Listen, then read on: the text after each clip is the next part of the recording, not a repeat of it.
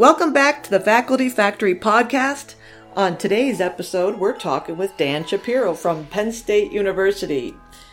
Dan, how goes it? Great. So why don't you start off with telling everybody how you got into faculty affairs and faculty development? You know, I started as a professor at the University of Arizona as an assistant professor with, a lot of clinical responsibilities and did some writing, et cetera, and ultimately was recruited to be chair of the humanities department in the College of Medicine at Penn State. And I did that job for about 7 years and then got pulled into doing more administrative work for the dean's office, and then was ultimately blessed sort of as the vice dean for faculty administrative affairs in 2015. So I do things like I recruit chairs, I evaluate the chairs, I play vice principal sometimes. There is an office of faculty development that reports up to me, and diversity and inclusion associate dean also. Her office reports up to mine, and then faculty affairs, kind of the promotion and tenure process also. And then I do a lot of as needed jobs as well. Can you give us a sense of how big your office is? How many people are doing what kinds of jobs? Sure. The diversity and inclusion office, I think, has 4 people total. The faculty development office has 3. What we call faculty affairs, which is promotion and tenure, has another. Right now it has 4 because we're transitioning a baton. My office has 4 total, and that includes parts of an analyst. There's a psychologist who does a lot of analytics for us. There's a financial guy who does a lot of the business side of what's happening in some of the departments. And then an administrative assistant and myself. Okay. That's really the whole show. Yeah, good. Now, was that office in place when you came on board and you assumed your position, or did you build this up? So there was a vice dean when I first became a chair who actually recruited me, Kevin Grigsby. Oh, of course, yeah. Who left after I'd only been around for about a year. I think maybe it was something I said, and then that office didn't exist for many years. The dean, whom Kevin had originally been working with when I arrived, left, and when this new dean took over, as a product of a conversation between the two of us, we kind of, I think, both thought that there were a bunch of jobs that needed to be the office was kind of, reinvigorated. Yeah. Did you recruit your folks internally, externally, or a combination of both in all these diversity, inclusion, the faculty affairs, the faculty development, your office? How'd they come about? Both. The faculty development has been internal. Diversity and inclusion was external. We stole her from Cornell. That's Lynette Chappell-Williams, and she's just fantastic. We just turned over the Office of Faculty Development. Barb Ostroff was in that spot, and she just became a chair of pediatrics in Albany. So we recruited internally and had some really stellar candidates, and Jennifer McCall Hosenfeld has taken that role and is just running with it gangbusters. Faculty Affairs is about to turn over, and we recruited that internally as well. Wow, good. So what kinds of things are you doing that's maybe unique or different, or something that you're excited about that you kind of on the top most of your mind that you'd like to tell us about? I'd say a couple things. We've had some innovations in recruiting chairs, in that we have them do simulations, which is an unusual part of an interview process. Oh, I remember you talking about that. Yeah, tell us about that. That is really creative. Well, it's pretty common for chair recruits and chair candidates to have had illustrious, research or clinical management experience, illustrious careers or clinical management. But the real jobs they have to do every day require a level of emotional intelligence that we don't always capture if all we do is celebrate a Vita. Yes. So we have our chair candidates do a brief interaction with a simulated disgruntled faculty member. And the faculty member isn't, a once-in-a-lifetime upset. They're generally just mildly disturbed about something. And usually there's a little bit of an accountability issue somewhere in there, too. And we give the scenarios to the candidates a couple weeks in advance. And then when they're here in front of the committee as part of their interview, they do this kind of brief simulated interaction. And it's been discerning. You have an actor? We have different people play the role of actor. I did the first few, but then the role of disgruntled faculty member has been played by over 5 different people, depending on the search. It's really not hard because the people on these committees are generally faculty themselves and have a pretty good idea. And we just coach them. It's not an over the top once in a lifetime thing. Just be mildly irritated. When you say brief, what's the length of time on average? And then do you debrief the whole interaction? Yeah, that's a good question. The whole thing takes about 10 minutes, the interaction part. And then afterwards we ask them what they thought about it, if there's anything they would do differently, which is a nice opportunity to see if they're reflective, particularly if they did something odd for them to go. Like one guy said, I really like this. He said, I made a joke and it was a little too early for him and I shouldn't have done that. And I thought, here's someone who's reflective. That's what we need. Insight, yeah.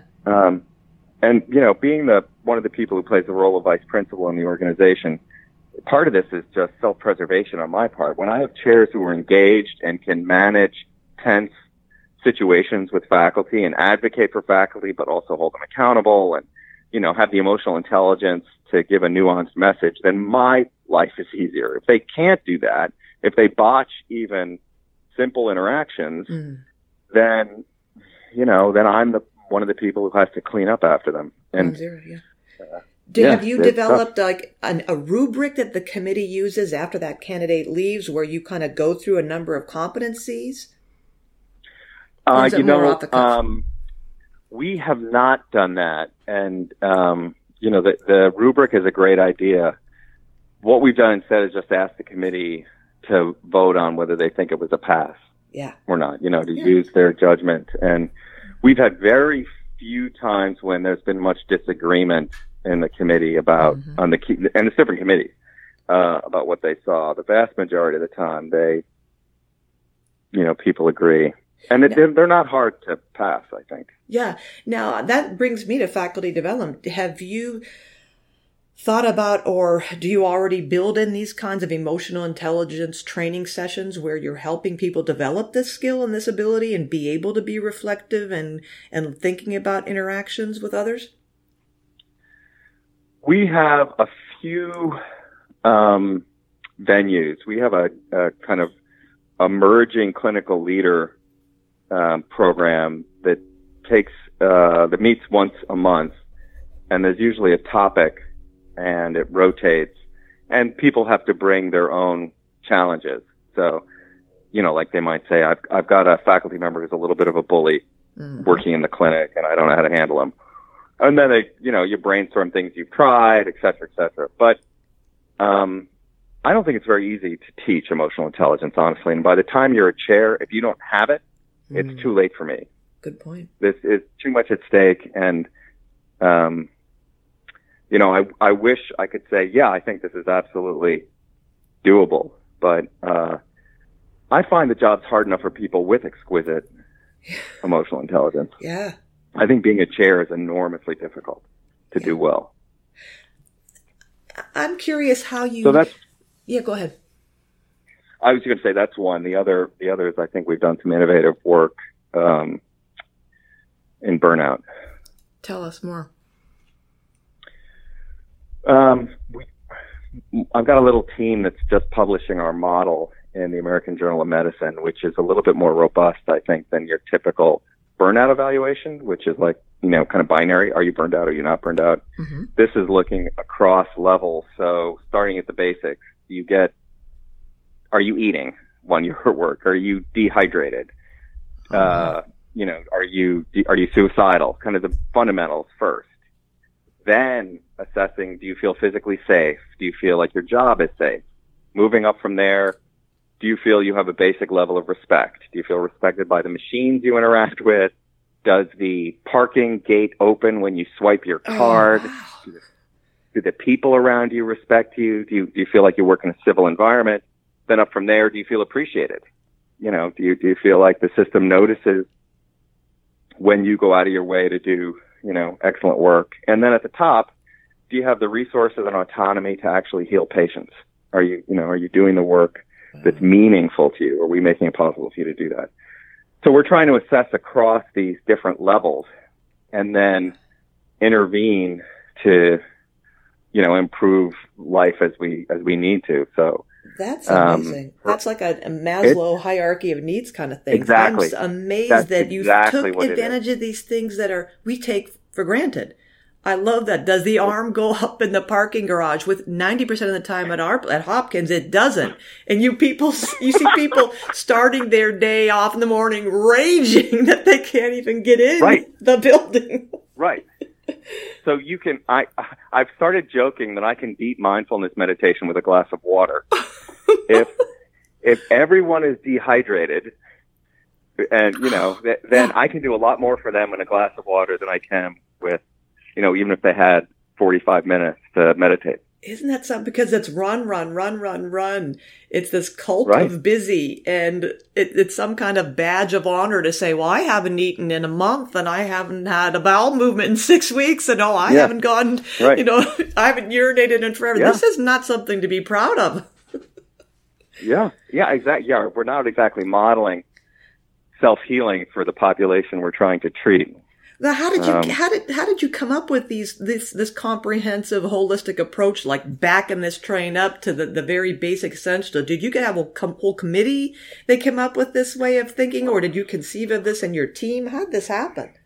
I was doing a burnout evaluation for Brown Lifespan, the 4 hospitals out there, and Kathy Duquette is this brilliant. She manages all of the nursing. She's the chief nursing officer for the whole system. And she was the one that kind of looked at everything we were assessing and said, this is Maslow. And then we, as a team, adapted the hierarchy to think about kind of physician and health professional wellness. Yeah. But it's made it helps organize the response. Like, start with the basics. Yeah. Don't start with slapping mindfulness meditation in there. In fact, I had a quote in one of the assessments I did that was something like, I don't know who put up the meditate at lunch flyer in the men's room, but if I find them, I'm going to choke them out. Wait a minute. That was written by a physician who was just so frustrated with you won't change my life at all. But you'll tell me like it's my fault I'm not being mindful enough instead of. And then I meditate sometimes. I have nothing against mindfulness.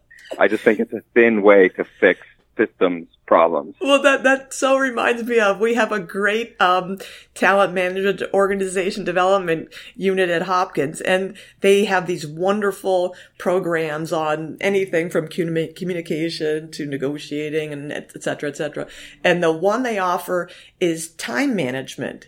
And I had a faculty member email me and said, this is beyond the pale. This is gone. This is not even disrespectful. It's completely ignorant. You're offering us a time management course that goes from 8 a.m. to noon, 4 hours to do time management.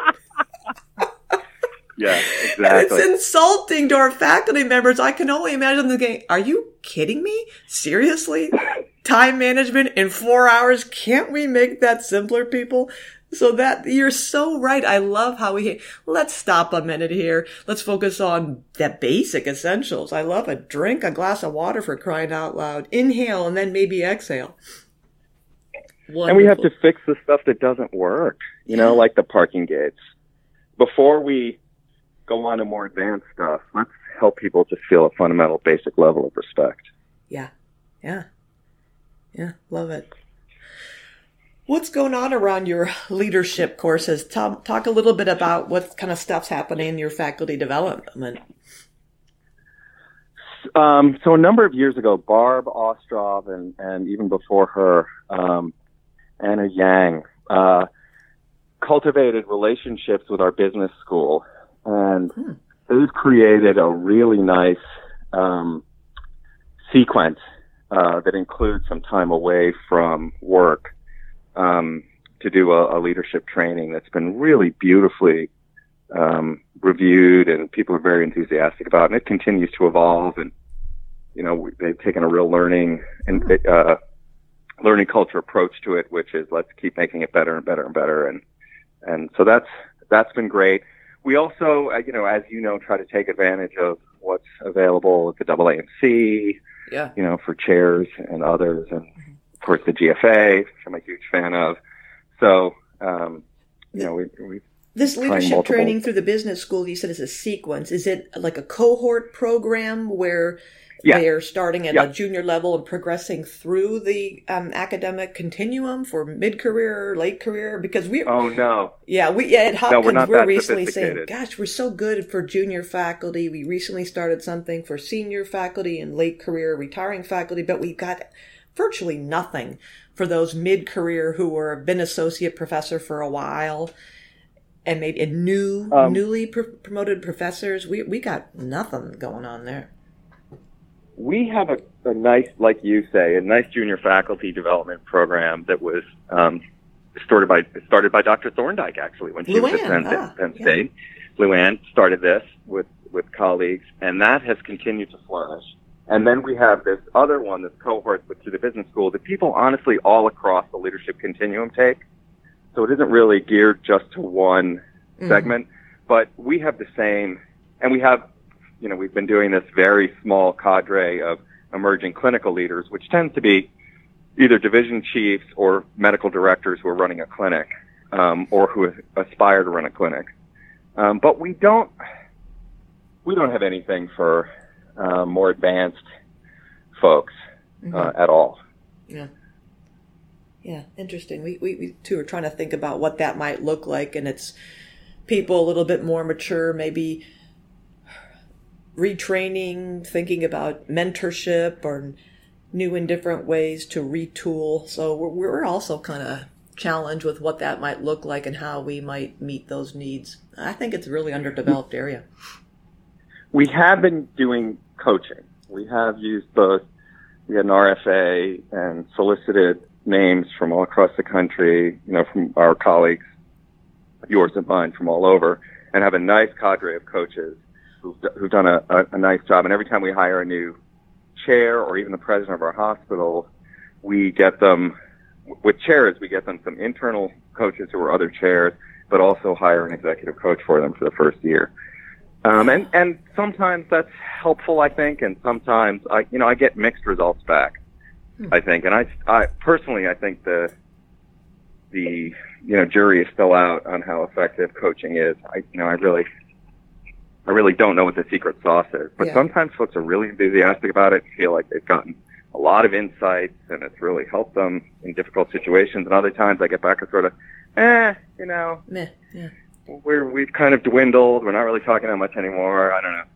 So you're talking about external coaches brought into your institution to help the existing faculty. Have you or has anyone expressed interest internally about training, say, senior faculty to be coaches to junior faculty?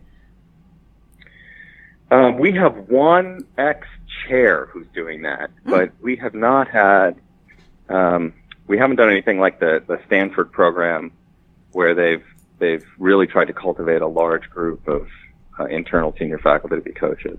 Yeah. Do you have a retirement academy or anything like that for your senior or retired faculty in Hershey? There is an emeritus faculty group who get together and have coffee, but we have not had success at really in an organized way taking advantage of their wisdom. Mm-hmm. Yeah, we're trying to do that real hard at Hopkins too. There's a lot of interest in our near retirement and newly retired folks to continue teaching or help review grants and help writing manuscripts. And we're not really into the coaching, but there's been some interest from our new faculty, the junior folks who are hearing about more sponsorship and coaching, and they say, hey, do you guys have coaches? And, we certainly don't have that kind of a resource to provide coaches to all new faculty, but that's kind of starting to bubble up, and we're curious about that. Did you also, you mentioned your, this awesome burnout program. Do you have a chief wellness officer? Have you gone that direction yet? As a result of the surveys we did, we discovered that we had higher depression rates than we'd like to see.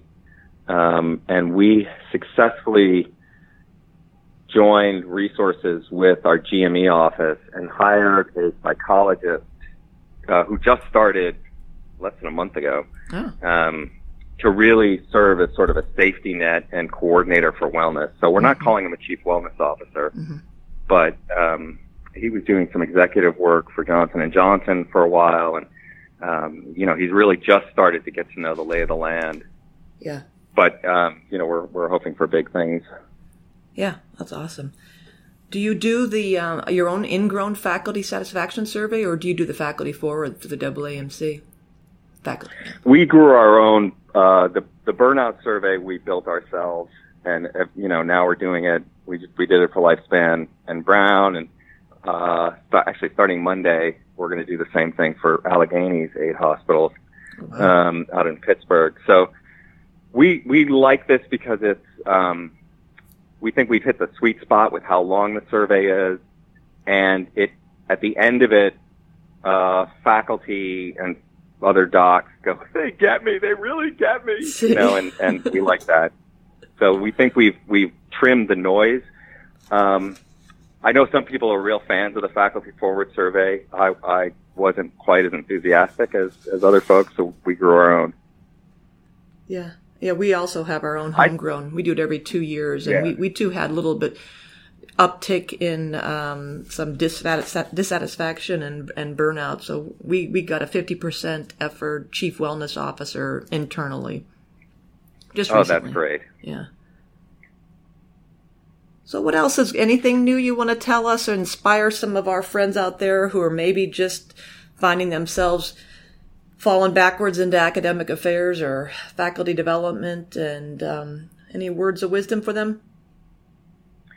It's really great, honorable work. I think it's a really fun way to complement other pieces of an academic career. And I am still constantly confused and stimulated by this work. So, I think it's absolutely worth throwing oneself into. I love that. Constantly confused and proud of it. That's good. It keeps us interested and engaged. Yeah. Well, I love that you're doing this podcast, and, keep up the great work. Thank you, Dan. And this concludes another episode of the Faculty Factory podcast. Thanks, Vice Dean Dan Shapiro from Penn State. Thanks for tuning in to Faculty Factory Podcast. The mission of the Faculty Factory is to build and support a community of leaders in faculty development who share tools, resources, wisdom, and encouragement in service to our faculty members, schools, and institutions. We encourage you to go to facultyfactory.org to find out more, get in touch with me, ask me any questions. Maybe you want to be interviewed on the podcast. Thanks for tuning in to Faculty Factory Podcast. We'll see you next time. The Faculty Factory podcast and website is sponsored by the Johns Hopkins University School of Medicine Office of Faculty. For more information, visit facultyfactory.org.